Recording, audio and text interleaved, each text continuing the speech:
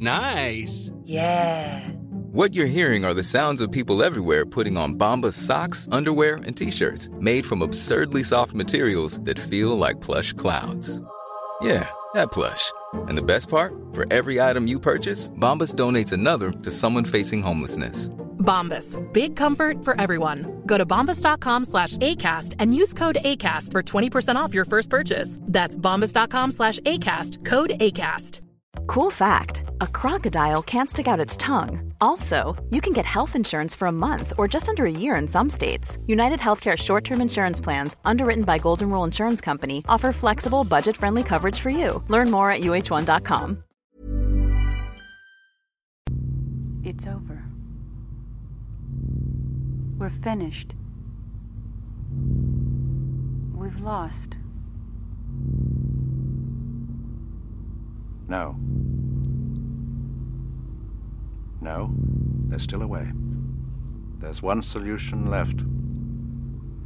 I'm afraid we're forced to use it. What? Star crash. Fourth dimensional attack. Yes.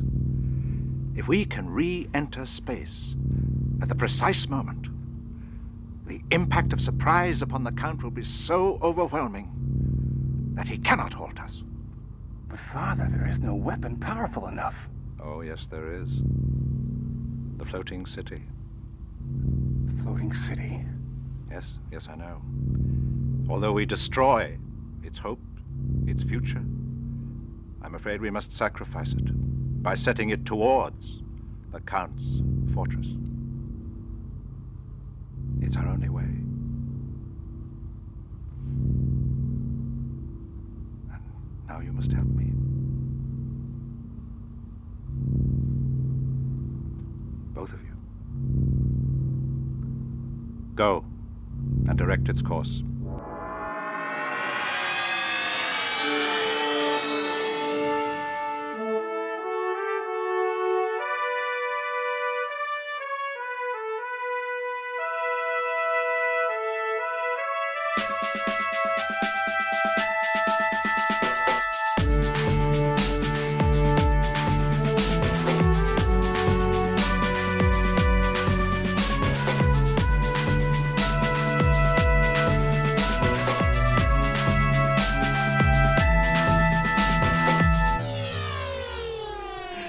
And hello everybody, welcome to definitely episode 7 of Wild Wild Podcast. And I'm here as ever with my dutiful co-host Rod. Hello. I notice I said dutiful. It sounds a little bit like beautiful, but it was dutiful. Well, we both know I'm not beautiful, so thank you for the compliment that you could level and be honest about. So yeah, there you go. And today we are doing the we've covered a couple of classics, we've covered a couple of not so classics, but I would say this one is perhaps the biggest of the bunch, today's movie, but we'll get to that in a second. But perhaps, Rod, first of all, how are you, and is there anything you want to fill us in on anything cult related that you've been doing recently? By which I mean films, obviously, not those religions that you've been involved in. Not those odd religions that I tend to dabble in. The weekly drinking of the blood is going well. No, as far as as far as related to science fiction, I've been watching a few odd things here and there. The strange thing is that doing this series of films with you has caused me, for no good reason whatsoever, to dabble around and rewatch some stuff from the same period that is also science fiction. So I suffered my way through the film The Black Hole again recently, and just marveled at how beautiful it is, how glorious it is, and how just amazingly attractive it is visually, how wonderful the score is, and just how miserable the script is. It's kind of amazing. There's a Blu-ray of the film available, but only if you're part of the Disney Movie Club, which I joined a few years back because I wanted to get 20,000 Leagues Under the Sea on Blu-ray, and that's apparently the only way to get that. And I've stayed in the club simply because they do have these exclusives that they issue, and The Black Hole was one of them. Scarecrow of Romney Marsh. There's a number of things like that they've put out on Blu-ray, but only exclusively directly from Disney. So if you go looking on eBay, folks, for the Blu-ray of The Black Hole, someone's going to jack the price up to, last time I checked, around $65. That's crazy. Yeah. Just join the Disney Club and you can buy it for like $20.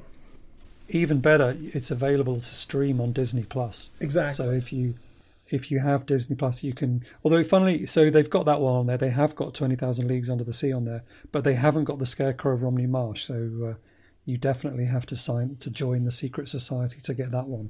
Oh, and Scarecrow of Romney Marsh is an absolute gem. One of my favorite films of all time. I just absolutely love the film. Yeah, I'm very grateful to you for getting me a copy of that, and I've been visiting locations because it was all shot fairly close to where I live, and we went on holiday there just a couple of weeks ago, and I was looking at places and going, oh yeah, look, that's where you was. I went, yeah, actually, as an update to that. So I went last year to the same place. This year I went to the church, the church where Dr. Sin is the minister, and the church was open this time, so I could go inside, which was pretty cool. And apparently Disney paid for the church to be restored, the interior of the church, because they did film it inside the church. Oh wow. It hasn't changed since, so it's still exactly the same as it is in the movie, which is pretty cool. So I got to go in and have a look around. Nice. So that was fun. But anyway, yeah, so that's a good one. Black Hole, I've still never actually seen it. It's one of the films, when I got Disney Plus, I was thinking, okay, finally, I'm going to watch The Black Hole. Here we are now, a year and a half later, and I still haven't. But I will, because it does look, like you said, from the things that you see from it, it looks pretty stunning. But it's visually glorious, and the score by John Barry is magnificent. But the script is there are several good scenes of dialogue in the movie, especially when Maximilian Schell and Anthony Perkins are talking, and when the two of them are acting back and forth. Some of those scenes are very well written, but the rest of the film, all the dialogue is just miserable, and it makes it was Disney's first PG rated film, and they made a big deal out of it. And it's PG rated because, of course, someone says damn and someone says hell. So wow. But Walt Disney would have been spinning in his grave. Well, he probably would have been spinning in his grave because they started the production without a finished script, which is insane. And of course, that's what's been fascinating me about The Black Hole is I have been digging, and I already knew that the novelization that came out of the film at the time had a completely different ending because, of course, the guy who wrote it had to come up with something because he was working from an unfinished script. Right. And then there turns out to have been 2 different comic book adaptations, and each one of them has a different ending as well. So essentially, it's a movie that is kind of like choose your own adventure. If you when you reach the ending, depending on which version you want to submit yourself to. But the really fascinating part is that I only learned recently about the second comic adaptation, which was actually done originally for as a comic strip in France, and it was done by Jack Kirby, no less. Okay. Yeah, I know, completely nuts. The man who created the Marvel Universe, pretty much, did an adaptation of The Black Hole in France. So, well, why not? I mean, I suppose, a job's a job. Yeah, yeah. But you can find this stuff all online, people, if you search dutifully, or if you just go to my blog page, the Bloody Pit of Rod.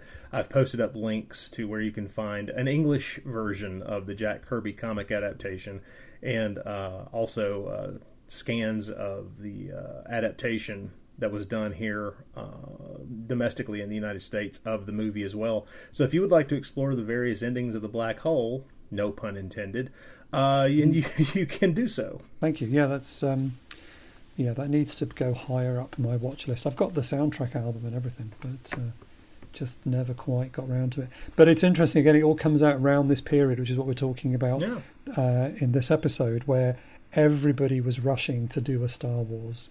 And of course, little did Disney know that 40 years later they would just own Star Wars and Yes. Would be making Star Wars films to the rate of about one a week. But yeah, interesting that everybody was trying to get in on the act. Wasn't it around this same time that we had that weird semi-sequel to 2001, 2010? Oh, Wasn't no, that 2010 came along in... Or was that slightly later? Oh, geez. When did that... It came out... Wasn't that in the 80s? Well, okay. That always 80s felt or a little 90s? bit like... Now I can't remember. I enjoyed it because it's an adaptation of a sequel novel written by Arthur Clarke. But yeah, I was 1984. There we go. Oh, it was 84. Okay, so it was the 80s. Yeah. Okay. But that always felt to me like something that got commissioned purely because of the success of Star Wars. I mean, by 1984, we've had all three films, and people are looking around for other properties that they can kind of try and target towards that audience. But I don't know. It's quite a bit more action-packed than 2001. Well, I thought it was fascinating because having read the novels, they take some liberties. But what was great is that Clarke wrote a couple of sequels, sequential sequels to 2001. And what was great is that I had read the novels before, around that same time. And one of the things that I was amusingly telling people is like, trust me, they'll never make the third film if they want to follow along with Clarke's novels, because the third film is essentially unfilmable and would make absolutely no money. So, well, there are plenty of other films that have been made out of similar properties, but I suppose. But yeah, it's unlikely that they would bring that back now.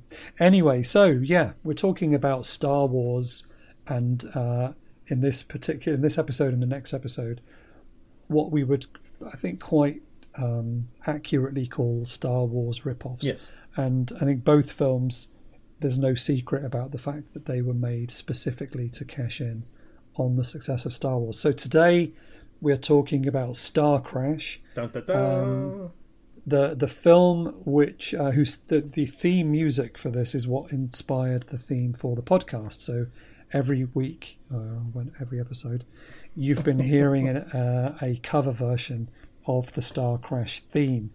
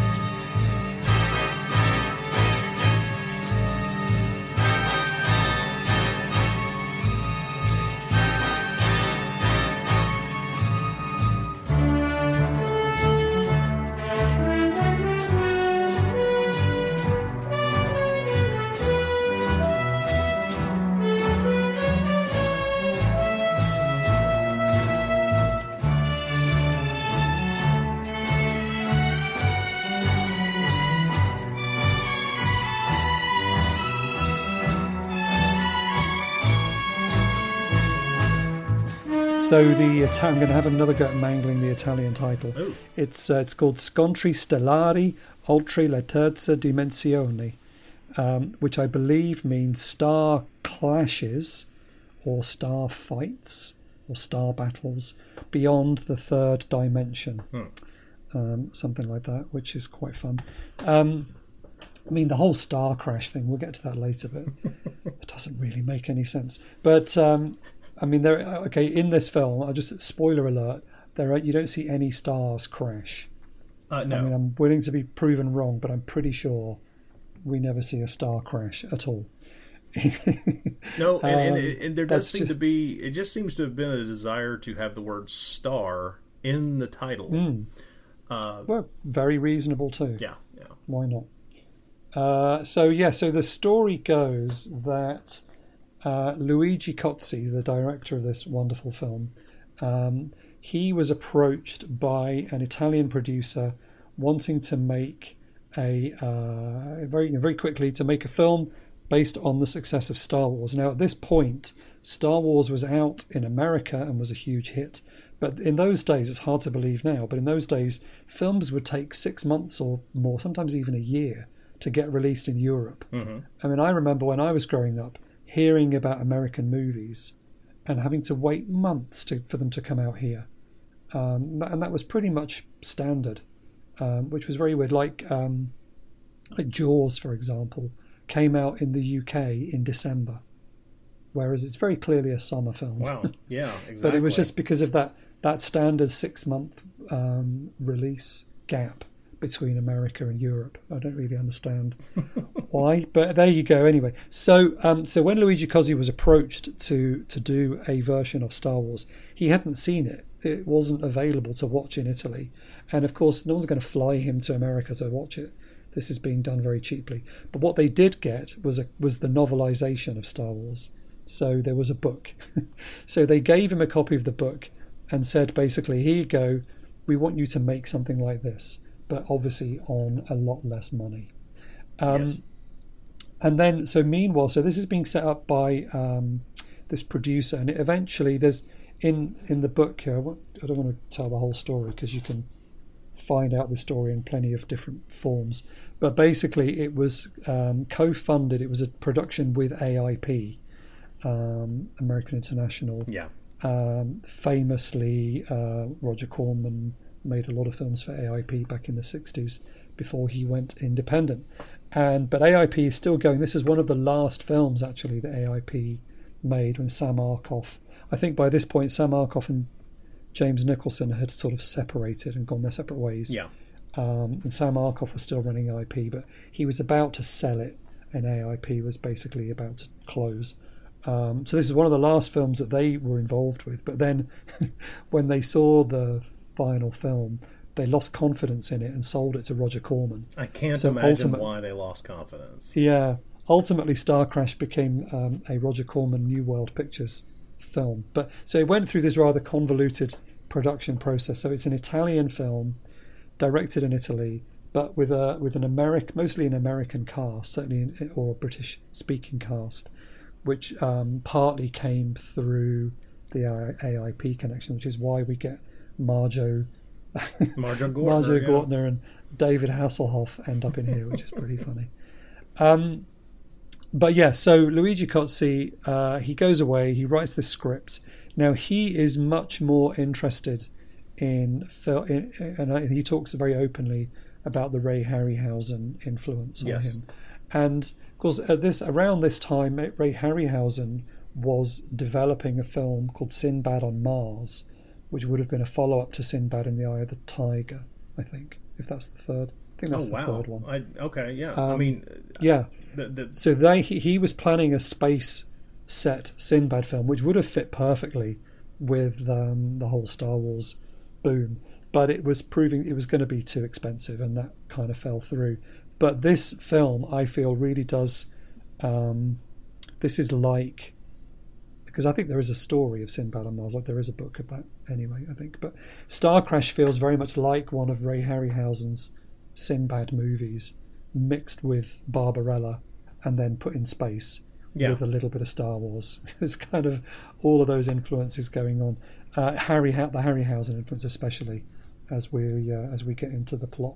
Well, that's the thing about Luigi Cozzi, or Louis Coates, as his Americanized pseudonym would be. Of course, Louis Coates. Well, that's the thing about his genre films. I have a lot of affection, not just for this film. I have tons of affection for this film, but I also have a lot of affection for his less well-known films like Alien Contamination and stuff like this. That are these science fiction laced and fantasy films that he made, that he somehow managed to convince someone to allow him to make, like his two Hercules films in the early 80s with Lou Ferrigno. I mean, even the Hercules films feel like Star Wars movies as well. They're much weird more like elements. sci-fi. Yeah, they have weird elements that seem as if some of the special effects in this movie were like dry runs, or as if the only way to accomplish some of the stuff that he wanted to accomplish in the fantasy setting of a Hercules film was to somehow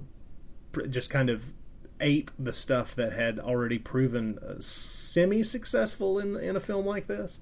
So it's the the odd mechanical creatures and stuff that show up in the Hercules movies, which make absolutely no sense given that it's a complete fantasy scenario. It's stuff that you can see the prototypes of here, and once you get on the same wavelength of what he's trying to do, which is kind of, a Ray Harryhausen movie in space on, less than a quarter of the budget that Harryhausen would have had, or maybe even less than an eighth of the budget that he would have had.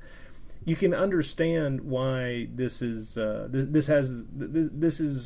seen with a lot of affection through a lot of fans' eyes. This is a love letter to that kind of movie, as misguided and bizarrely done as it is.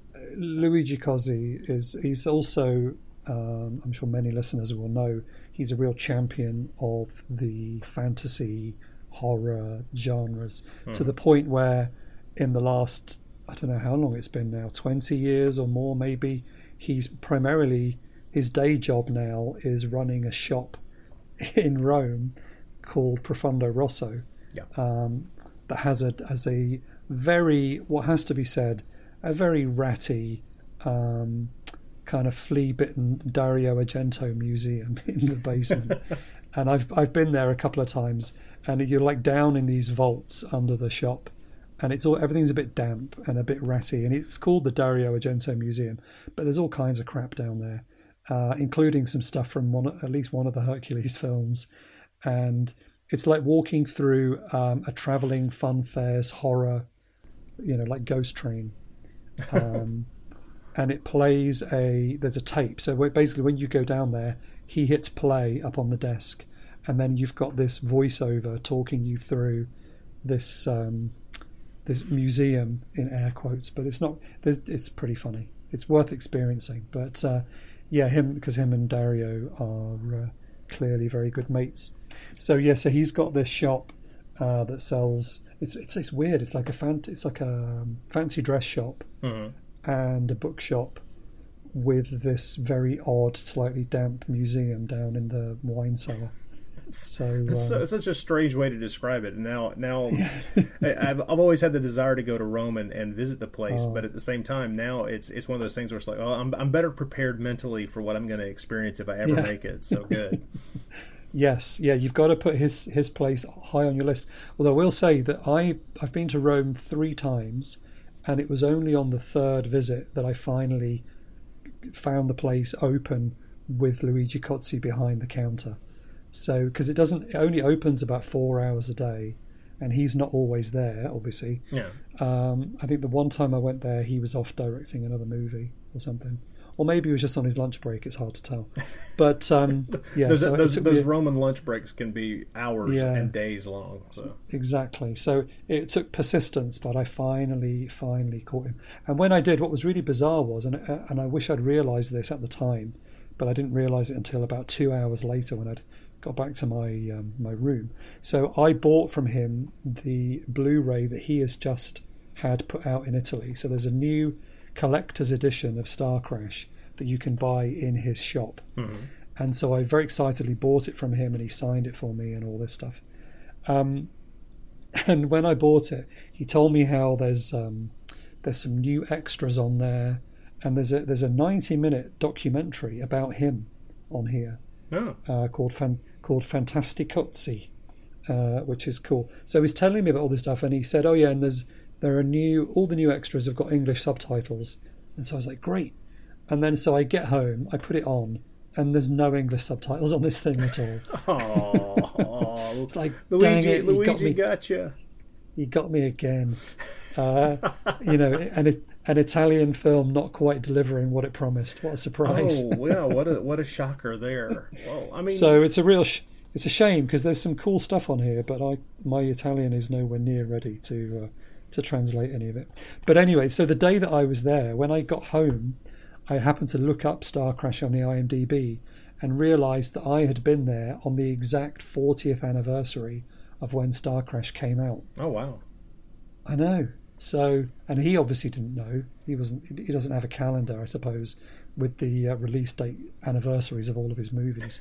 but he should. I mean, I would. Oh yeah, definitely. So it's quite cool that I bought this off him on the 40th anniversary of when the film came out, even if neither of us were aware of it at the time. Well, but the out of curiosity, when did you first see Star Crash? Not that many years ago. Well, basically, it was when I was just about to mention when the Blu-ray came out in America. The Shout Factory, under the banner of Roger Corman's Cult Classics. So they put it out back in, I want to say 2012, maybe. I can't remember. It's been a number of years now, though. Yeah. What was great was this Blu-ray, which is fantastic, by the way. And if you don't have it, this is the one to get. It was out. So Star Crash was available on Blu-ray before Star Wars was available on Blu-ray, which always amused me terribly. Yes. I remember at the time they were talking about especially the original Star Wars. We don't have the original negative anymore, and blah blah blah. It took them years, but in the meantime, we got Star Crash, and the Star Crash Blu-ray is amazing. So it's a double disc Blu-ray and DVD with so many extras. It's incredible. It's so packed, there are documentaries on here. But what's great is the historian that they've got, Stephen Romano. So he's written the booklet in here. It's a very good booklet. He's also done not one commentary track, but two. Yeah. He's got so much to say about this film that he couldn't fit it all in on one track. And I think, and I'm not aware of any other examples of that, where a film has two commentaries by the same person. Well, I have Troy Gwynn and I of the NashiCast. We've felt the desire to do that for a couple of films that we've done tracks for, but we've never broached the subject with the producers of the discs. So yes, yeah. I mean, that's quite a bold move to do that. But he's clearly the world's biggest fan of Star Crash, and he talks about how he researched it for years and he was going to write a book and blah blah blah. So that's why I don't want to go into too many behind the scenes details in the podcast today, because I really would urge everybody, if you haven't seen Star Crash, to first of all watch Star Crash as soon as possible, but ideally buy this Blu-ray and just glory in all these special effects documentaries, interviews, commentary tracks, just everything. It's really great, and the picture quality is great. The only thing that's really missing from all of these extras is an interview with David Hasselhoff, and I don't know why, because that guy will seem to do anything for money. So why nobody got him on board, I don't know. Perhaps he's... My sneaking suspicion is it was one of two things: scheduling conflicts and or a too high a dollar price asking point. Yeah, that's true. He did say, there's a quote in Matt Blake's book. He says, I disagree with him twice in this statement. So he says, it was the worst movie ever made. I thought Piranha 3D was the worst movie, but no, I was wrong. There's Star Crash. For that one, people actually waited in line at Comic-Con with the poster, and I said, what kind of medication are you on? Now, first of all, Piranha 3D is fabulous. I enjoy the hell out of it, yeah. I think he might be thinking of Piranha 3 Double D, which is the one that he's in. Because the first Piranha 3D is really good, but David Hasselhoff appears in Piranha 3 Double D, so perhaps that's where the confusion has come in. Could be, yeah. But also, Star Crash is not the worst movie ever made. Oh. David Hasselhoff has done far worse things in his own career that could qualify for that one. Yes, please but he also take any random episode of Baywatch. Yes. Well, that as well, yeah. Or what was that awful thing he did? Baywatch After... Oh, Baywatch After Dark or Baywatch Nights or something like that, yeah. That was super weird. Like Baywatch became the X-Files. That was really weird. I know. And it's so clearly that's what the producers were thinking is, we'll take advantage of this popularity of the X-Files in the 90s and we'll do this. And if you've ever watched an episode, by the way, people, I recommend watching an episode of that Baywatch Nights show. I think that is the title of it, just to see how low a budget can be and still be broadcast on television. It's amazing. It's really funny because it's obviously they thought, well, he's saving people and swimming around in the sea all day, but what does he do at night? Well, there's a whole extra show. But hang on, presumably sleeping, because if he's going out fighting aliens at night, he's not going to have the strength to swim and rescue drowning well, you would think surfers. so. Yeah, exactly. So, you know, his day job is going to suffer, and that's clearly not something they thought through. But anyway, so he says, just to finish off on this quote thing here, he says, we shot in Bari in South Italy, Bari, in a cave, and I got food poisoning. So for 2 weeks I was really ill. It was an all-Italian crew, and even when I watch it to this day, I don't know what it's about. I will give him that. This is a film that is quite bizarre in a number of ways. So I've got a couple of different plot summaries I thought we could go through. I've got one from Matt Blake's book, and I also, because this was an AIP production, although ultimately not distributed by AIP, there's quite a lengthy description of Star Crash in the recent book. What's it called? It's so big. I'll pick it up. So I picked up the book, The American International Pictures, A Comprehensive Filmography, which is a really good history of AIP, if you're into that kind of thing. So I recommend that one as well. Well, almost any synopsis you use will have to leave out things, because the movie is just dense packed with all this bizarre extraneous information, and if you tug on any individual hanging thread, you can spend way too much time down rabbit holes that only tangentially affect anything on screen, and part of that is because the plot of this thing is a mishmash of like half thought out ideas and kind of half remembered moments from movie serials and science fiction novels and comic books. So there's definitely a kind of Flash Gordon or Buck Rogers kind of feel to this thing as well. Definitely. The script's a mess. I mean, don't get me wrong. It's, you know, I described the script of The Black Hole earlier as a mess, but the reason The Black Hole is a mess is a completely different reason from why Star Crash is a mess. What this is Star Crash's script feels like a story idea, a plot kind of assembled from randomly post-it noted ideas that were jotted down and then assembled into some kind of linear form in the dark. I mean, it just makes there's no logical progression from scene to scene or from idea to idea. There's a basic story, but if you examine it very closely at all, and if you ever at any point in the story look back and try to understand, well, wait a minute, that you realize that none of it makes any damn sense whatsoever.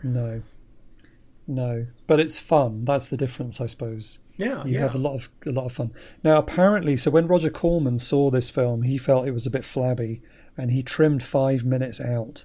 So there is an Italian kind of original cut, and then there's the cut that we're more familiar with, which is the one that comes on the Blu-ray. Yeah. And I did wonder whether Luigi Cozzi had managed to do a restoration of his cut for the Italian Blu-ray, but no, the Italian Blu-ray is exactly the same version that is on the American Blu-ray. However, what you do get on both versions are the deleted scenes. Yes. And I have watched some of them. I didn't manage to get through all of them. There are a lot. Oh, I recommend all the deleted scenes because... Yeah. But the ones that I did watch, it didn't seem to be adding much to the understanding of the story, because I did wonder whether we were missing something major that would somehow make it all make sense, but I nothing like that. I don't think that's what's really been cut. But what was cut out was extraneous details and just things that kind of added either color or another odd element here, there, or yon. Which is why I wish there was a way to kind of take all those deleted scenes and edit them back into a cut of the film. I would love to see that, because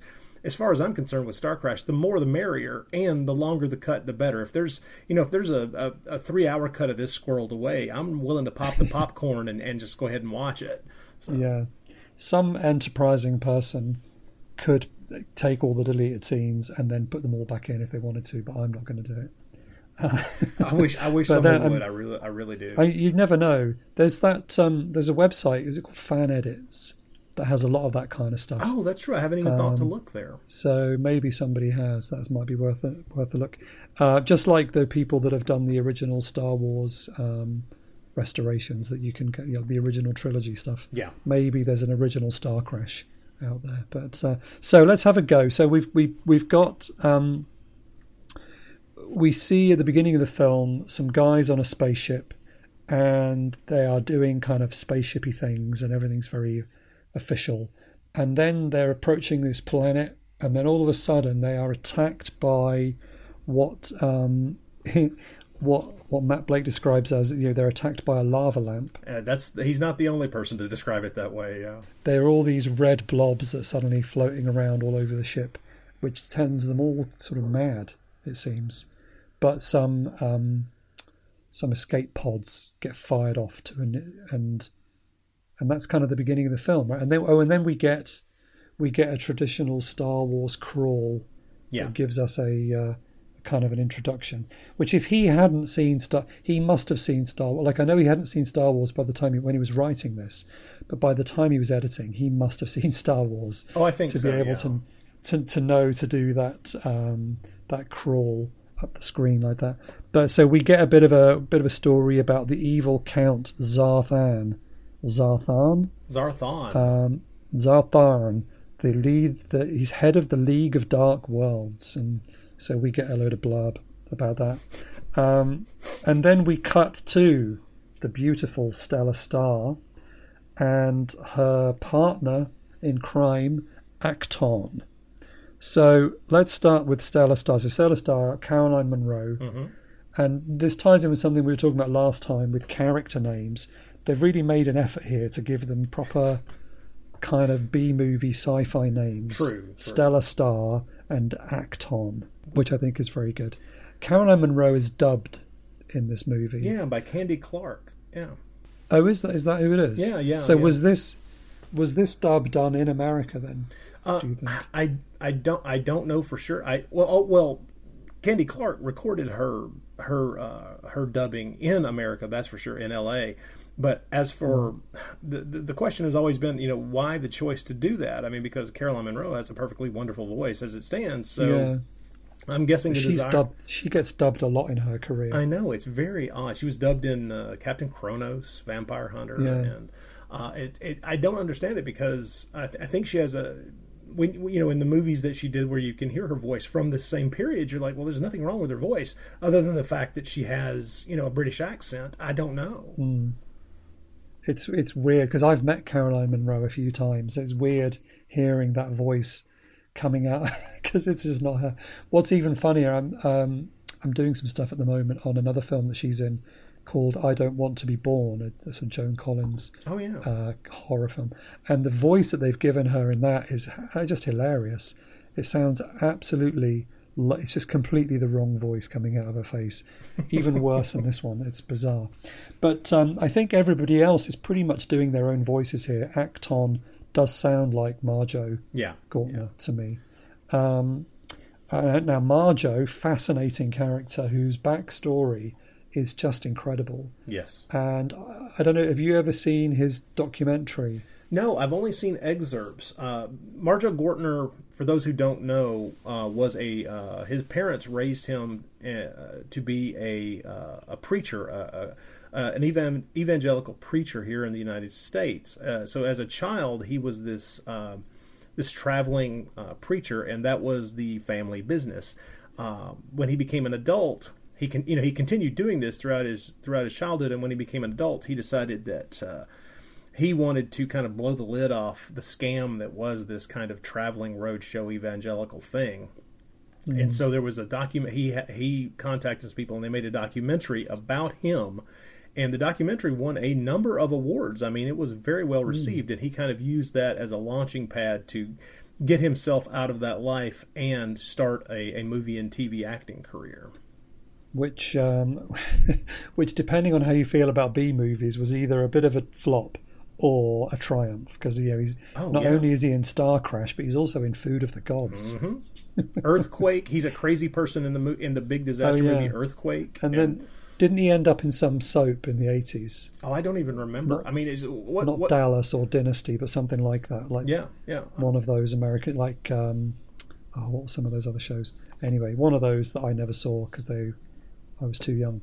But I think he ended up doing one of those in the 80s, and then he's kind of just disappeared. But yeah, really interesting guy. the look that they've given him in this film is really odd. I mean, that is his own curly hair. He's got quite a tight perm. Yeah. But I think that is just his hair.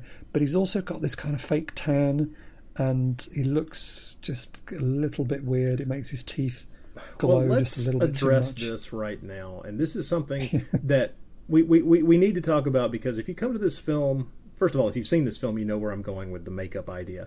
If you haven't, let's have you brace yourself, because no one in this film except the women look physically natural as far as their skin tone is concerned. And I'm not just talking about the character that pops up later who's got green skin and crap like that. I'm not talking about that. I'm talking about the fact that, for instance, David Hasselhoff is wearing enough makeup to be RuPaul. I mean, this is simply a fact, okay? And I don't know why this choice was made. I don't know what the deal is. Don't get me wrong. I'm assuming that, like a lot of things, when you're making a science fiction film, is you're going, okay, look, we can be creative, we can be a little over the top, we can be a little, nuts if we want to be here, because we're talking about a scenario in which, we're not on Earth, we're in the far-flung future, we can do all kinds of crazy crap. But when you think about the fact that these makeup, the makeup on these characters draws so much attention to itself at times that you kind of get distracted, and so it's another one of those odd little bitty. I mean, it's very minor. I wouldn't call it a misstep, but an odd choice that adds something to the movie, but what it adds doesn't necessarily help it. It's just kind of an odd distraction at times. But then again, at this point with Star Crash, the more the merrier. The crazier the crap that you throw on the screen, I'm almost glad that it's there, simply because, that's just another insane thing. It's like, do you need nipples on a robot? No, you don't, but you do it because it's Star Crash. So it's funny. Like, if we were going to be looking at this film as to see whether there was any potential for romance for Stella Star, she's basically got two guys to choose from, and they both have quite tight perms and more makeup on than she does. Exactly. But I think the main romantic relationship that seems to develop is between her and her friendly robot, the Southern Sheriff L. Yeah. Who sounds like what's his name? Is it Sheriff Pepper from the? From the Bond films. Yes. Bond films. It's like if that guy got turned into a robot. I described him as a Texas moron. That's what it sounds like. Have you both gone mad? I only have logic and emotion circuits. No room for craziness. We all have been assigned to a top-secret Imperial mission. We must now leave and set Acton free. But what's interesting, of course, is that inside the robot suit was Caroline Munro's husband. Yes. So that might explain why they have the best chemistry out of anybody in the film. Could be. It's pretty funny. And I believe he agreed to do that job, basically, so he could just go with her and be with her on set. He does get a cameo as himself. I think he's the prison guard who lets Acton, out of his little prison tube. Like, Acton just comes rising up out of the ground. And, I know. That guy the guy that lets him go, that's also Caroline Munro's husband. Well, the thing we should emphasize is that there are so many images and ideas that are borrowed from all kinds of other pieces of science fiction, and not just visual science fiction either. I mean, the first thing you hear when the movie starts is someone over inside the spacecraft, someone paging, I think, what is it, like Major Bradbury or something like that.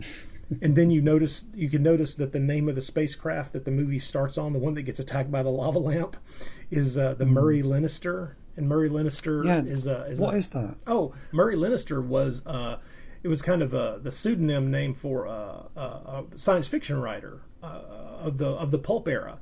Wrote a lot of great stuff. So I did wonder what that was. He published stuff in astounding stories and stuff like that. He wrote a lot of stuff, and so that is just another little Luigi Cozy thing where he's pointing to the pulp origins of a lot of the almost all of the stuff that you're going to find in this movie. Yeah. That's funny. I hadn't noticed that. Anyway, we've got off track already because we've only just got past the opening credits. See, this is what happens. Yeah, the music, of course, provided by John Barry, and it's such a great theme. Oh, love the score. The score is lovely. Of course, I don't know whether it's just because we know it's John Barry, but there's a lot of Bond-sounding riffs in this soundtrack. Well, we would not be the first to me more note. Bond. Yeah.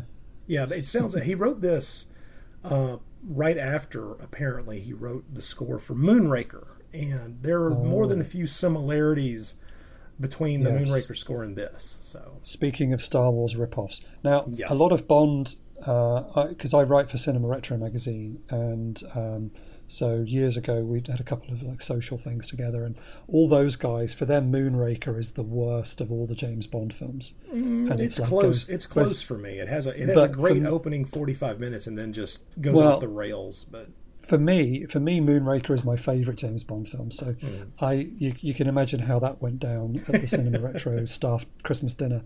But I love Moonraker. Well, couldn't everybody get together and hate on A View to a Kill? I mean, well, for me, Octopussy is the worst one by far. Oh, I disagree. But, I disagree sharply. I'd love to have that conversation as a podcast with you, because I think Octopussy. Everybody always points to the same two things in Octopussy, and I'm like, well, if you're gonna pull those two small things out of Octopussy, trust me, let's go into detail on A View to a Kill, because holy God. Yeah.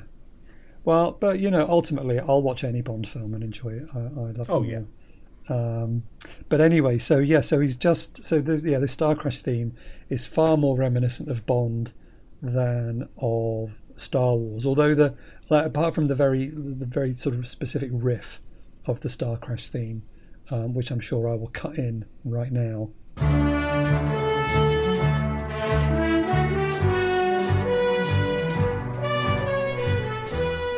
You can kind of sing along. Star Crash, it's a Star Crash. There are no official lyrics, people. Do not feel that you have to accede to Adrian's sad lyric writing here. Any good theme is one that you can sing the name of the film to, or TV show to. That's a known. That's like an industry secret for composers for television and film. They write stuff so that you can sing the name of the show to it. That's definitely Lord. a And thing. now I'm trying to put lyrics to Gilligan's Island's theme or the $6 Million Man's theme, and I'm having trouble. Oh, well, that's another podcast. But anyway, so the film begins properly with Stella Star and Acton. Now apparently they're space smugglers, so this is clearly so Stella is like Barbarella meets Han Solo. Right. And Acton, I guess he's supposed to be the sidekick. So he's like the Chewbacca, but he's also like Obi-Wan Kenobi. Yeah. Because he's got some kind of force thing going on. And he also appears to be completely asexual. Like there is absolutely zero chemistry between them at all.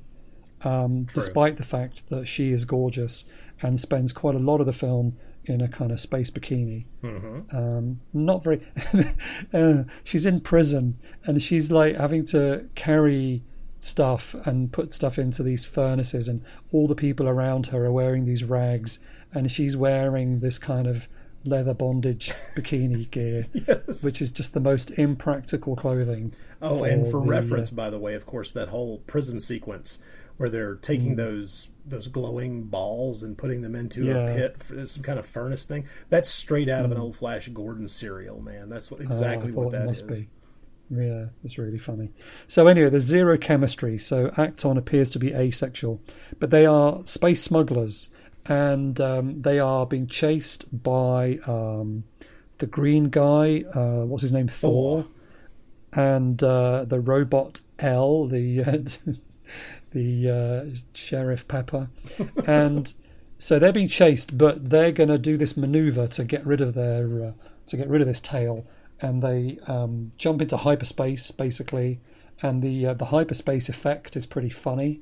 They're trying to pull off the kind of going into warp speed kind of thing that you see in Star Trek, but they're basically using what looks to me like video feedback to create it, where you point your video camera at the monitor and you get this feedback loop.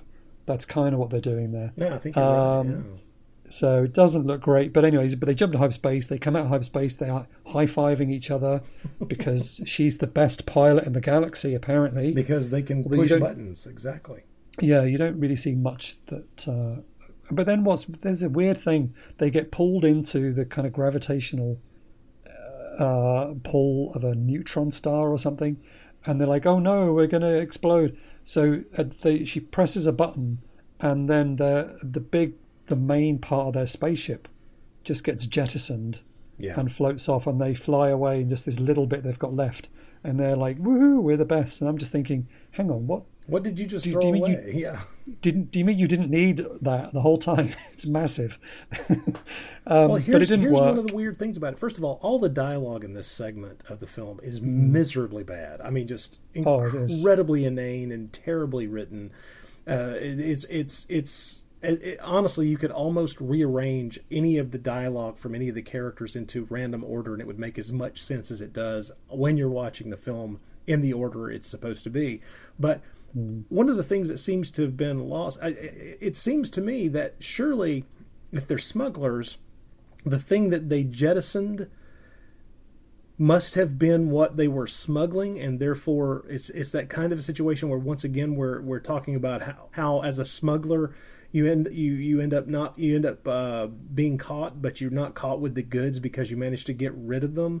Almost a reference to something that is talked about with Han Solo in Star Wars. Yeah. So I keep thinking that they're going to reference that, and they never do. And I wonder if it's because that's just something that they weren't sure they could pull off in the special effects. Or, I mean, I don't. So let's not talk about it, because if we talk about it, then somehow we have to produce the image on screen. And what if we can't? I don't know. But if it would be like Han Solo jettisoning most of the Millennium Falcon, and all he's got left is the cockpit. They just seem to just let most of their ship just drift off for no apparent reason. But then it didn't work anyway because Thor and Elle catch up. Yep. And they are under arrest. Meanwhile, I think we kind of cut away to... I'm getting a bit lost already in the story. I'm not necessarily telling things in the same order.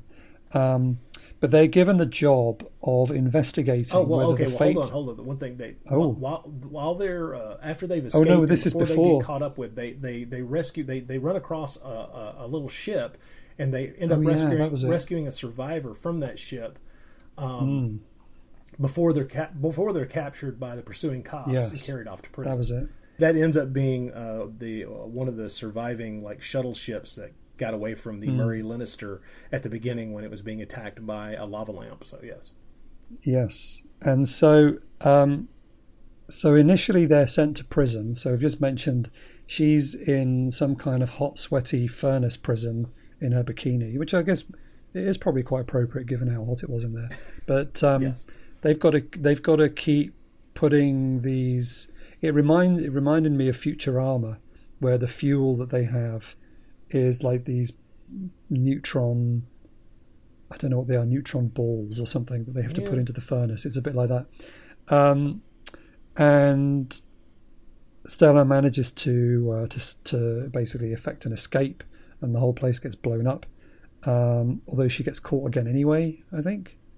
Doesn't she just get caught again? Yeah. So they effect an escape, and then once they're through the power of jump cut, they're actually just outside, and then they're picked up again by Thor and Elle, but this time you're going to go on. It seems that the reason they're being picked up is the Emperor of the Universe wants her and Acton to help in the fight against the evil Count Zarth Arn, and this is because of that survivor that they found on that jump ship. So it would appear, and this is all information dropped into our ear in the most ham-handed fashion imaginable. Apparently Zarth Arn has created a kind of devastating planet-sized weapon that will allow him to rule the universe, because Death Star, quote unquote, sounds familiar. Yeah, it does, doesn't it? But no one knows where it's located because it's planet-sized, and those things are easy to hide. And I think it's actually hidden inside a real planet, or something. So the smugglers somewhere in the somewhere in the haunted stars, I think they say. Yes. The smugglers are forced to accompany their captors, Thor and El, the robot, on the search through the haunted stars. This is more information dropped into everybody's ear by Acton, who seems to just know whatever the plot needs him to know. And if they succeed, they'll be pardoned. By the way, if they should, while they're doing this, stumble across the Emperor's son, the Crown Prince, who was on that ship, the Murray Lannister, that was attacked by the lava lamp, they should probably bring him back too. So, Yeah, and of course we haven't mentioned that the Emperor of the universe, which is, I mean, you've got to be a dictator, right, to call yourself Emperor of the universe. Yeah, I would think so. I mean, that's not going to be a nice guy. But even Queen only called themselves princes of the universe, for God's sake. Exactly, yeah. And he's just he's sitting there on his throne with his cape, and this is none other than Christopher Plummer himself. Having a ball. Now, depending on what source you read, he either did 1 day on this film or 3 days. I've seen it said both ways, but either way, he's basically on one set. And I think we first meet him by way of a kind of Star Wars style hologram, which is basically actually just his image being laid over the other image. Nothing quite as fancy as the actual real holograms that we see. Don't give away There's the no secrets. fuzzy lines. Oh, you're telling There's people no fuzzy how they lines do this. Yeah. No, it's just there he is. So he's talking to them, and he's very placid, and he just seems like a lovely guy. But I would be just nervous about somebody who calls themselves Emperor of the Universe. Well, especially one who dresses that way, because my God. Yeah. It's like, is the cape really necessary? Yeah, once you're wearing a cape, we're worried. Because, I mean, they're basically, him and Count Zarthan are basically just two sides of the same evil dictator coin. You've got the benign dictator on one hand, and then you've got the Darth Vader on the other hand. They're both wearing capes. Of course, Zarthan is dressed more like Dracula. Yes. Played by Joe Spinell, a man whose face is quite unique. Joe Spinell's face, I love him. He's always a great actor, but at the same time, Joe Spinell's face always looks like it's oozing sweat and pizza grease. It's never a good look, especially when he gets all head up and is playing crazy. And boy, this movie gives him the opportunity, man. Yeah. Yeah, he's got the kind of face that only his mother would have loved, and even then, I mean, it might not have always been easy for her. But no, it's really funny. Again, just sort of random casting. Here's this guy from The Godfather and like Maniac and stuff, and now here he is strutting around as the evil count, head of the League of Dark Worlds. So I think his basic plan for his life is that he wants to become the Emperor of the Universe, but we can't have that because we've already got a nice Emperor of the Universe. Yeah, and this guy is dressed in black, so clearly his fashion sense, while it may be better, it does connotate problems. So it's better the dictator you know than the dictator you don't know. True, very true. I think that's basically what's going on here. So anyway, off they go to rescue the son of the Emperor, find that weapon, destroy it, and basically save the universe. Now, at some point in here, and I've already forgotten where this fits in, and I've seen this film, I've seen this movie numerous so many times. Yeah. At some point, I think they go to a planet, and she gets caught by Amazons. Oh yes. They go to, I think so. Oh no, I remember now what it is. So they know that there were 3 escape pods, and they've all gone to different planets. So I think they're trying to track them down. And they already know about one of the escape pods because that was the one that they found the guy in who was unconscious. So they follow another one and they get to this other planet, and the escape pod is crashed, and they're looking around, and then Stella gets captured by women who also happen to be just basically wearing bikinis. Yes. And she's landed on some kind of Amazon warrior planet. True. And they seem furious with Stella about something, and I'm not entirely sure what they're so cross about. But they want to kill her. Yeah, and they seem all head up, and they definitely do not. It's Elle that they have a lot of animus toward. The Queen there has some severe hatred for Elle, and they blow the shit out of him. Yeah, and because Yeah, and I don't really understand why. But so she manages to. So Stella gets taken into their. She's caught, and she meets the Queen. She then manages to escape. I gotta tell you, I shouldn't be enjoying this, but listening to your confusion while attempting to relate the tale of this film, this is manna from heaven, man. This is great. Yeah, it's so difficult. So anyway, so she manages to escape, but of course the Queen has got a secret weapon, which is this huge statue. I refer to it as the giant, poorly stop-motion animated robot. So this is where we get to the Harry. This is our first proper Harryhausen scene, and so Stella Star gets chased across the beach by this big lady robot. Yes, and as you already mentioned, we definitely know she's female, because this seems to be a planet of all women. We never find out what did happen to the guys in the crashed pod. By the way, nope. I don't know. I imagine that they're just off somewhere having a lovely time, being the only men available on the planet, or maybe they've been held as slaves to perpetuate the species. I don't really know. There's a whole thing. These women remind me. I think we talked about this last time, of Ator, the fighting eagle. Oh yeah. There's a whole thing in there where he gets captured by a race of women. And all the women have to fight over who gets to mate with Ator, because there are apparently not very many men around. So maybe something similar has happened on this planet. But anyway, so Stella has to escape the giant robot, and Acton. Not Acton. Where is Acton at this point? Is he? I think he's still. Oh no, he's back up on the spaceship. Isn't he's he? On the spaceship. He's on the spaceship with Thor, and this is when we find out Thor is a traitor. Thor is a traitor. He's clubbed Acton round the head. But as we find out later, Acton knows the future. So, I know. God, but he still didn't know he was going to get hit round the head. Or maybe he did. I don't know. Maybe he knew that he had to be hit on the head for the next part of the film to happen. I don't know. And because they kind of have a fight. I don't know. But anyway, so Thor is a traitor. And then, so does Stella have to fight Thor? I can't remember. There is a fight with Thor, but Acton wages it after he, pops that's it. Acton. Floor, yeah. Acton comes around and defeats Thor.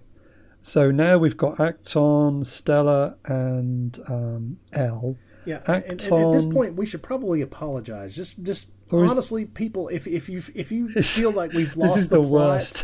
It's impossible to maintain the plot of this thing because. Really, in this film, there is no logical progression from scene to scene or from idea to idea. When an explanation or a solution to a problem was needed, it just seems like Luigi Cozzi inserted a line of ridiculous dialogue, had the characters smile at each other, and just kept the damn thing moving. Because it's like, if you ever slow down, then surely somebody's going to figure out that we don't know what we're doing here. So a lot of the dialogue... I do apologize. This has got to be the worst podcast plot summary of all time. Oh, when dealing with this film, how could there be a good one? Let's be blunt. Yeah.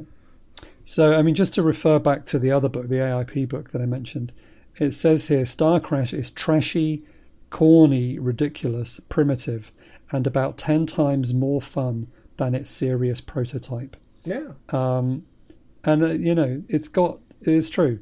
It is. It also it calls the film as a big, bad, sci-fi spectacular, loud, garish, nonsensical, even self-contradictory, with bizarre images and impossible narrative ambushes predominating.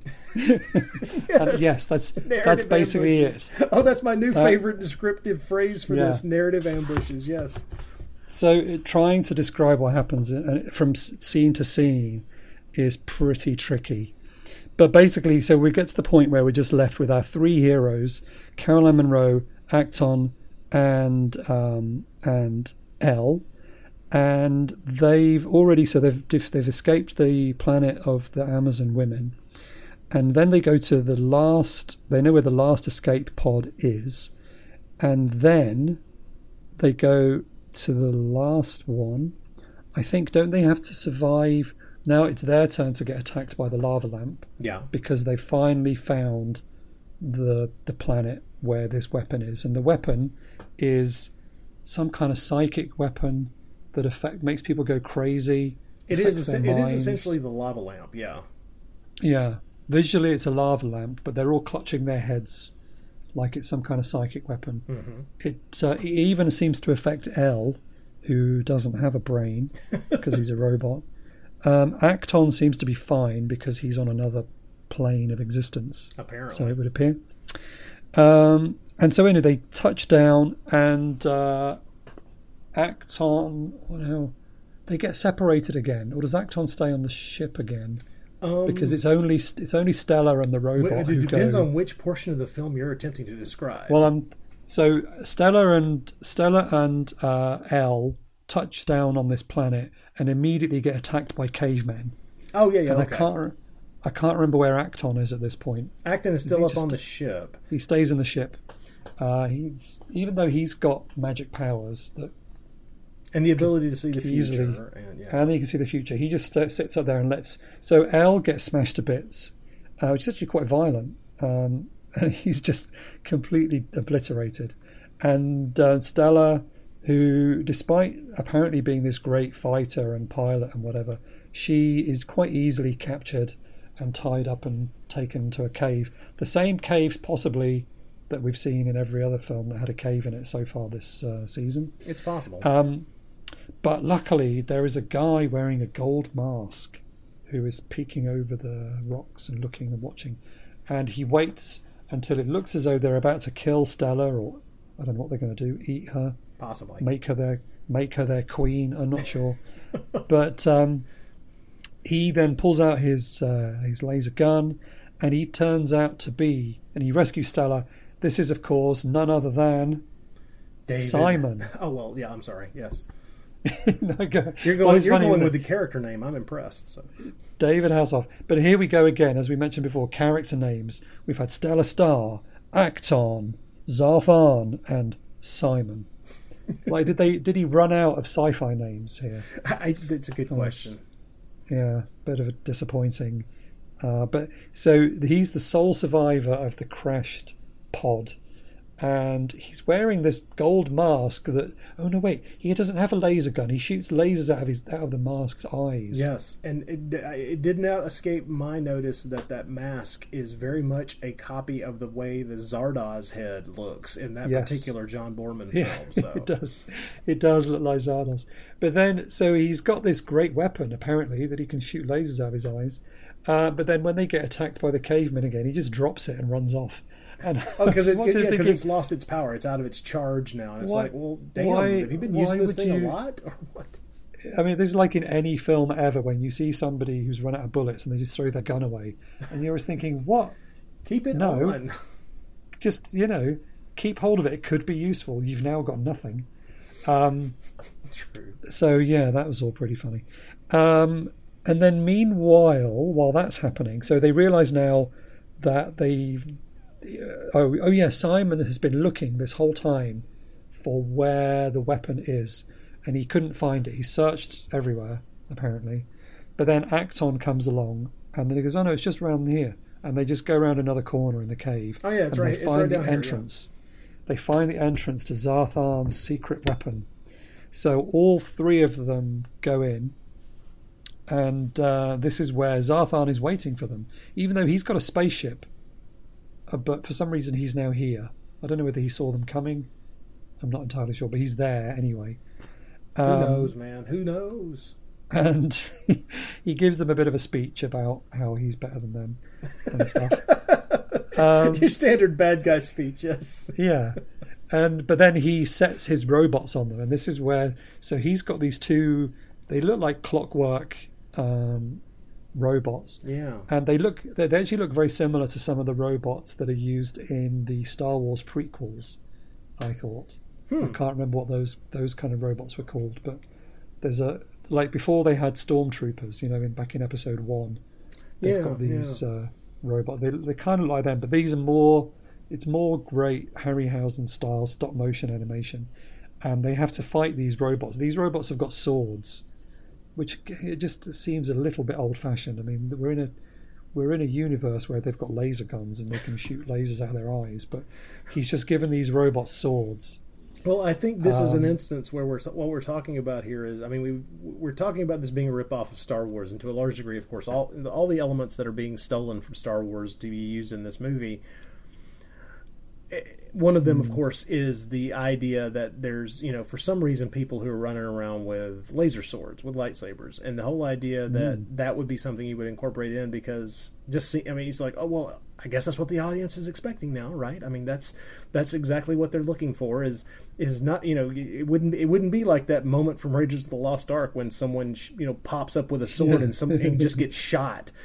Which is exactly what it would be like. You would just get shot. At least in Star Wars, the concept of having this lightsaber able to block blaster fire gives you a reason for why somebody with this weapon could do some real heavy-duty damage. Yeah.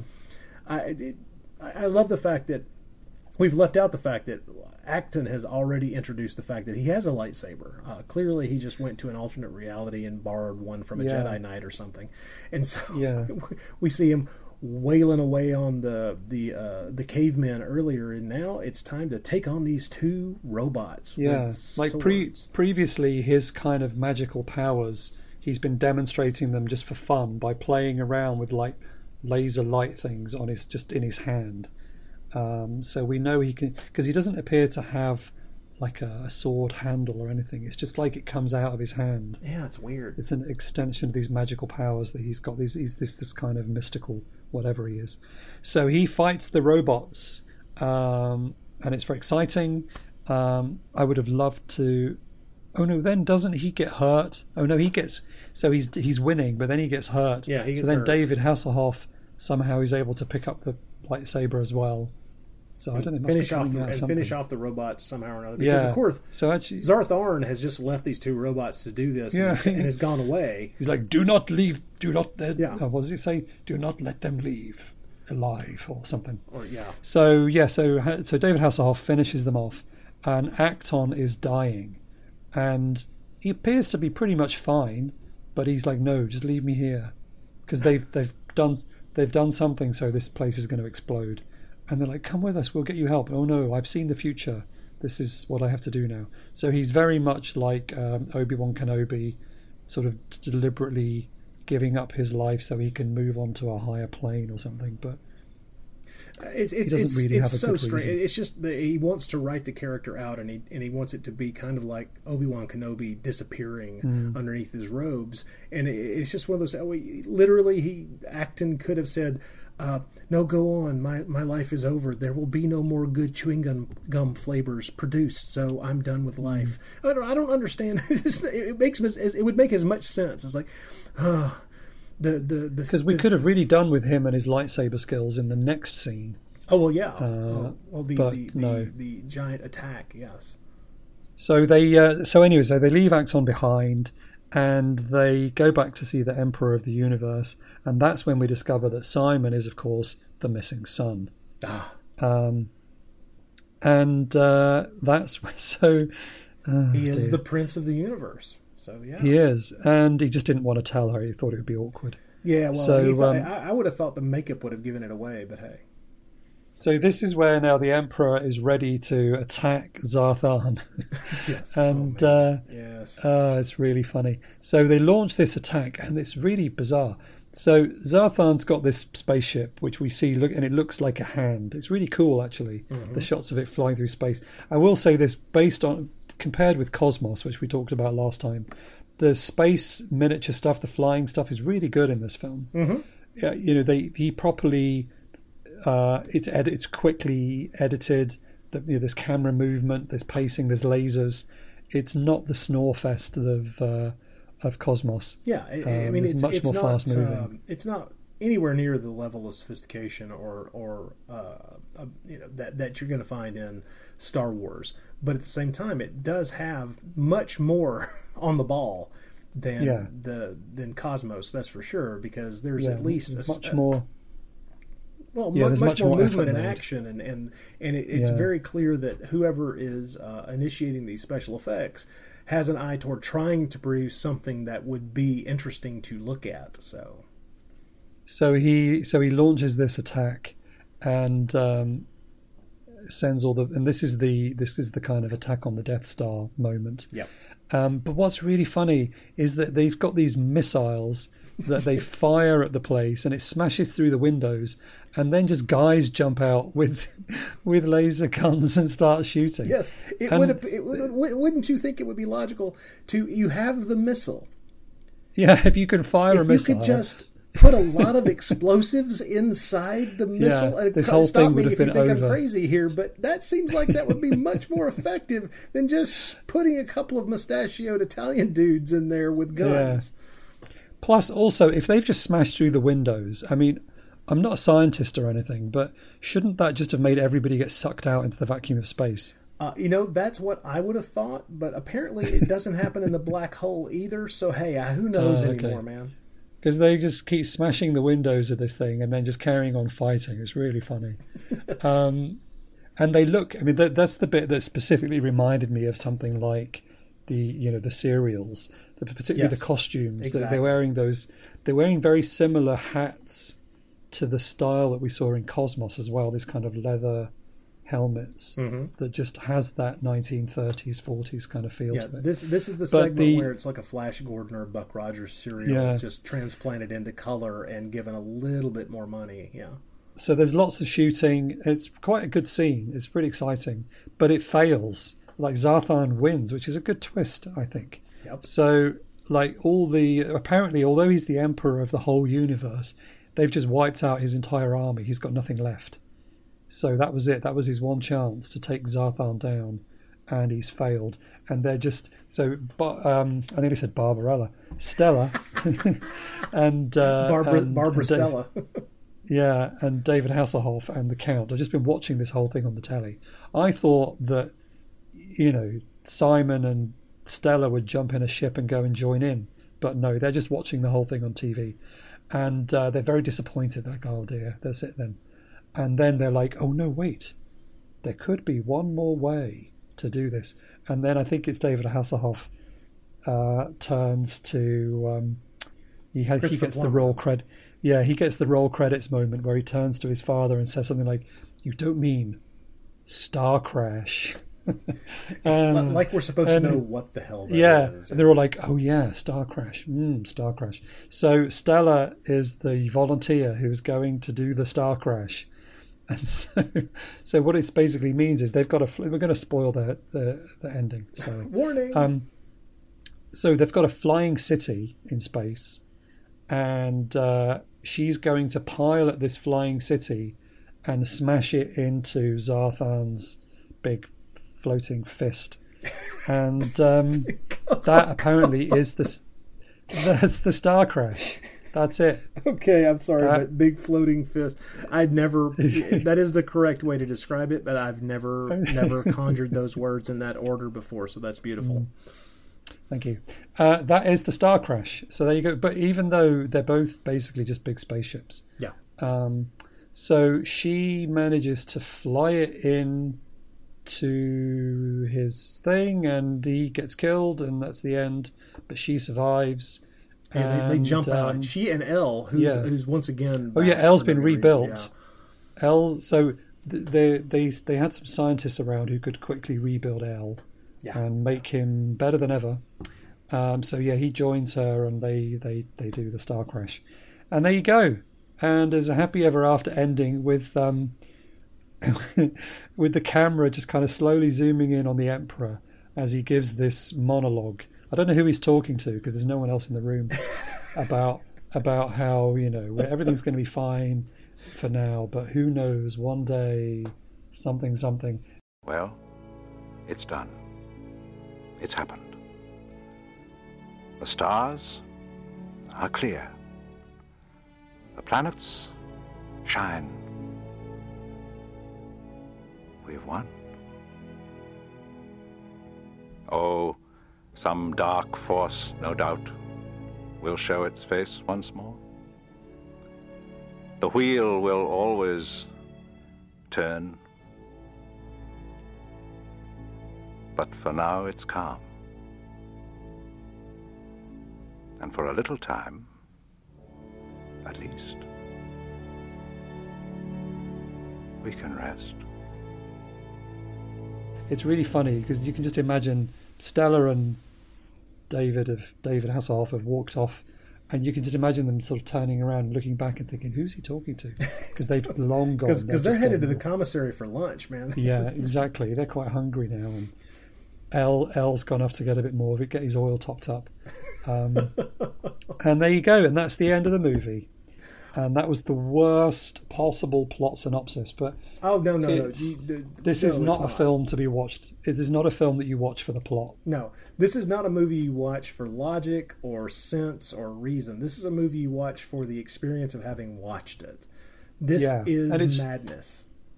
And it's really fun just picking out all the influences. Obviously, the direct parallels with Star Wars are quite funny to notice, but just all the other stuff as well, like we've said, the Harryhausen stuff, the serials, all of that stuff is just really funny and very entertaining. So like I said, I only saw Star Crash for the first time within the last 10 years. This was not a film that I'd ever been aware of popping up on TV when I was a kid or anything like that. Was this a film that had more exposure in America, like back in the 80s? Was it something that you would have crop up quite regularly or anything like that? Probably. Basically because I remember I didn't see it until sometime in the 90s, and by then it was kind of one of those legendary things that I had read about and then I knew was kind of a legendary bad film, the kind of thing that people talk about in hushed tones because you can't believe it until you see it. You really have to watch this thing. But I also do know a couple of people who caught this theatrically somehow or another in the late 70s and had essentially mental scars forever because of it. and that's exactly what I would expect. I mean, this is, if you caught this at a young age and saw the words, say you were a kid or a teenager and you went to the drive-in because Star Crash was part of the double feature and you sat through that movie, you weren't going to be puzzled. Yeah, you were going to be puzzled as well, but you were also just going to be peeved. You were not going to be thrilled with the ride that you had just experienced because that's not what you were looking for something along the lines of Star Wars. So I when I finally caught up with it, I was prepared for what it obviously is, but I was not prepared for the effect it would have on me over time, to the point now where I absolutely love it, and I think of it as it's kind of like a puppy that just can't learn to not pee on the floor. It's fun and you love it, and there's no way to dislike it because it's too damn stupid to know not to pee on the carpeting again. It is what it is. I once described this movie as what you would get if an 8-year-old riffed on an issue of EC Comics Weird Science from the 50s.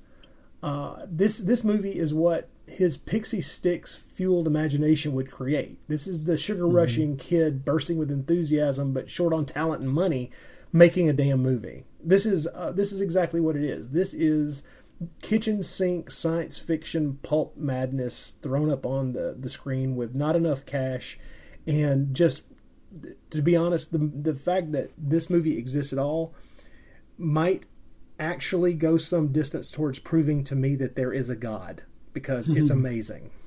Yeah, it is really, it's really fun. And like I said before, I've met Caroline Munro a couple of times, and one time I was lucky enough to be granted access to the green room of this big Hammer weekend that was being done probably, nearly 10 years ago, probably. And Caroline Munro and there were loads of Hammer guests, and it was like one of the best weekends ever. So I just got to hang out with these people.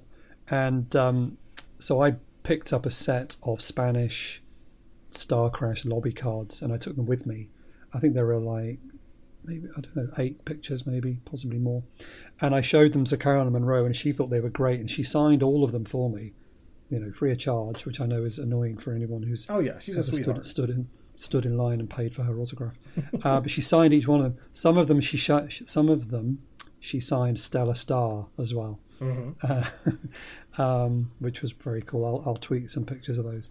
But yeah, so this film, I think, because it got picked up eventually for distribution by Corman, it had a pretty good release schedule at the time. Like you said, you know people who caught it in the cinema.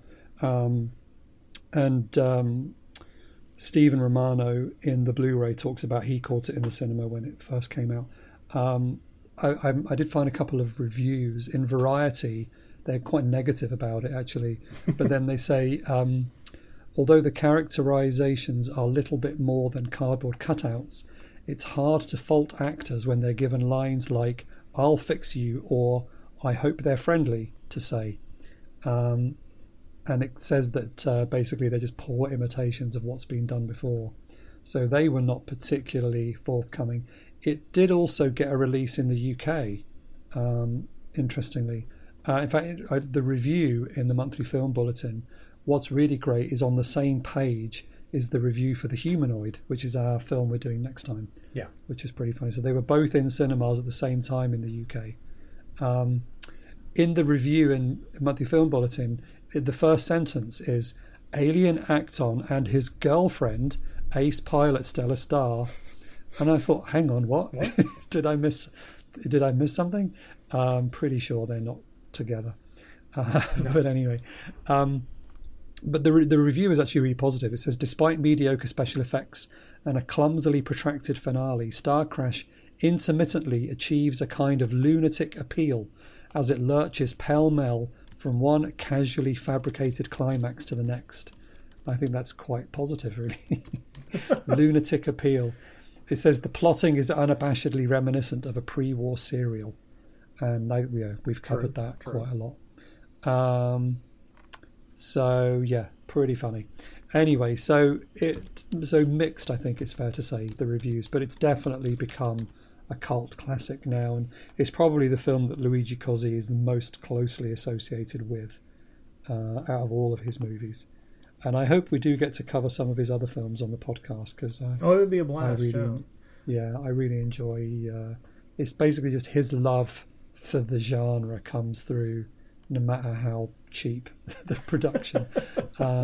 One thing I would like to point out: this film, being what it is, if something is successful, especially in science fiction, then one of the things that happens with it is that it spawns fan fiction. And I have to admit that there may have been a dearth of it until roughly 2010, but there was published a book called Curved Space, The Adventures of Stella Star, and of course I own it because I'm insane. And wow. It's out of print now, I think. So if you seek out a copy, you may end up having to pay a lot of money for it. But it's a bunch of 9 or 10 short stories written by different authors, kind of continuing the adventures of Caroline Munro's character in the film. And gotta say, it's a lot of fun and completely nuts. I have a copy. Back years ago, I even had Caroline Munro sign my copy, and it's one of those things where if you're a true fan of Star Crash and you want more of this madness, and you can find a copy for a non-ridiculous price, Curved Space, The Adventures of Stella Star, is right up your alley. So it now also, because of that book, joins, Star Wars, Star Trek, all these other franchises out there with all these books that line the shelves. But, of course, Star Crash only has the one. Wow, that's very cool. I didn't know that. There was a few years ago, there was an action figure of Stella Star released. Oh, wow, that's cool. Which is it's kind of creepy. If you've seen that.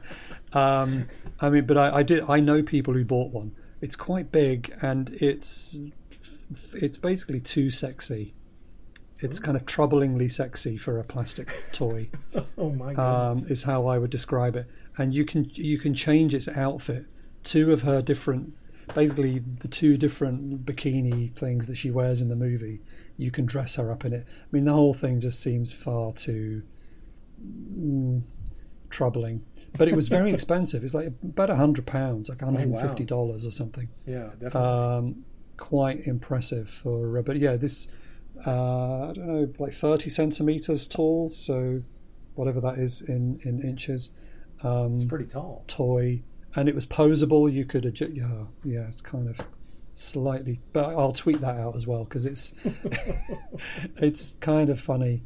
But just, I don't know, I would feel troubled having that staring at me in the corner of my and if you're worried that that curved space, that collection of short stories would be some kind of renegade pirate thing. No. There was a foreword written by Luigi Cozzi himself, so it's authorized. So he likes it. So yeah, that's cool. Thank you very much.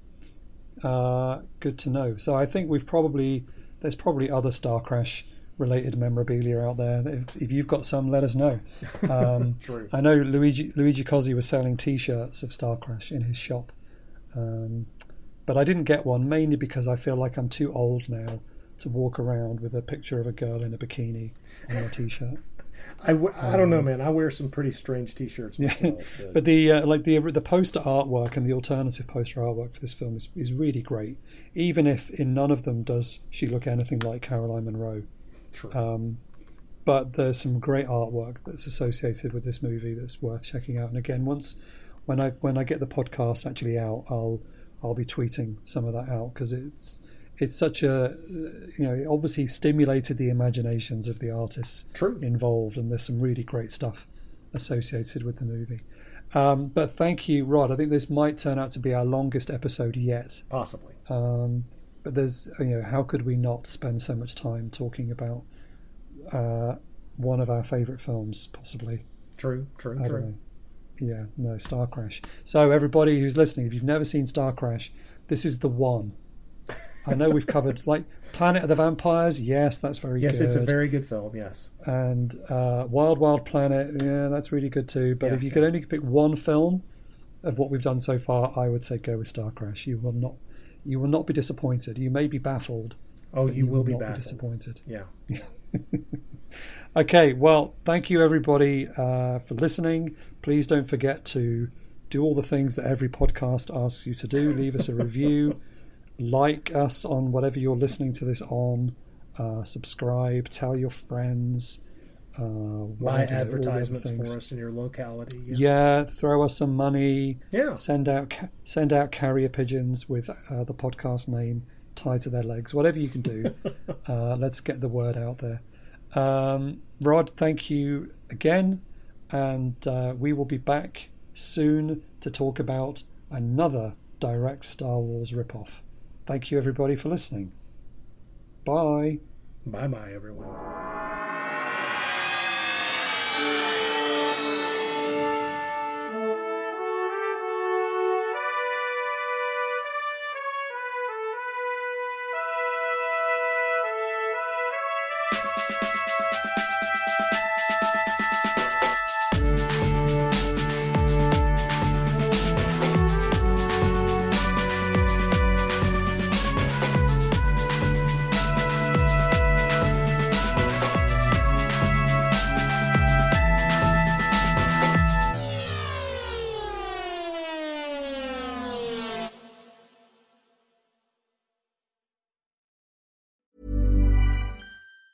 Mom deserves the best, and there's no better place to shop for Mother's Day than Whole Foods Market. They're your destination for unbeatable savings, from premium gifts to show-stopping flowers and irresistible desserts. Start by saving 33% with Prime on all body care and candles. Then get a 15-stem bunch of tulips for just $9.99 each with Prime. Round out Mom's menu with festive rosé, irresistible berry chantilly cake, and more special treats. Come celebrate Mother's Day at Whole Foods Market. Even when we're on a budget, we still deserve nice things. Quince is a place to scoop up stunning high-end goods for 50 to 80% less than similar brands. They have buttery soft cashmere sweaters starting at $50, luxurious Italian leather bags, and so much more. Plus, Quince only works with factories that use safe, ethical, and responsible manufacturing. Get the high-end goods you'll love without the high price tag with Quince. Go to quince.com/style for free shipping and 365-day returns. Hey, it's Danny Pellegrino from Everything Iconic. Ready to upgrade your style game without blowing your budget? Check out Quince. They've got all the good stuff, shirts and polos, activewear, and fine leather goods, all at 50 to 80% less than other high-end brands. And the best part? They're all about safe, ethical, and responsible manufacturing. Get that luxury vibe without the luxury price tag. Hit up quince.com/upgrade for free shipping and 365-day returns on your next order. That's quince.com/upgrade.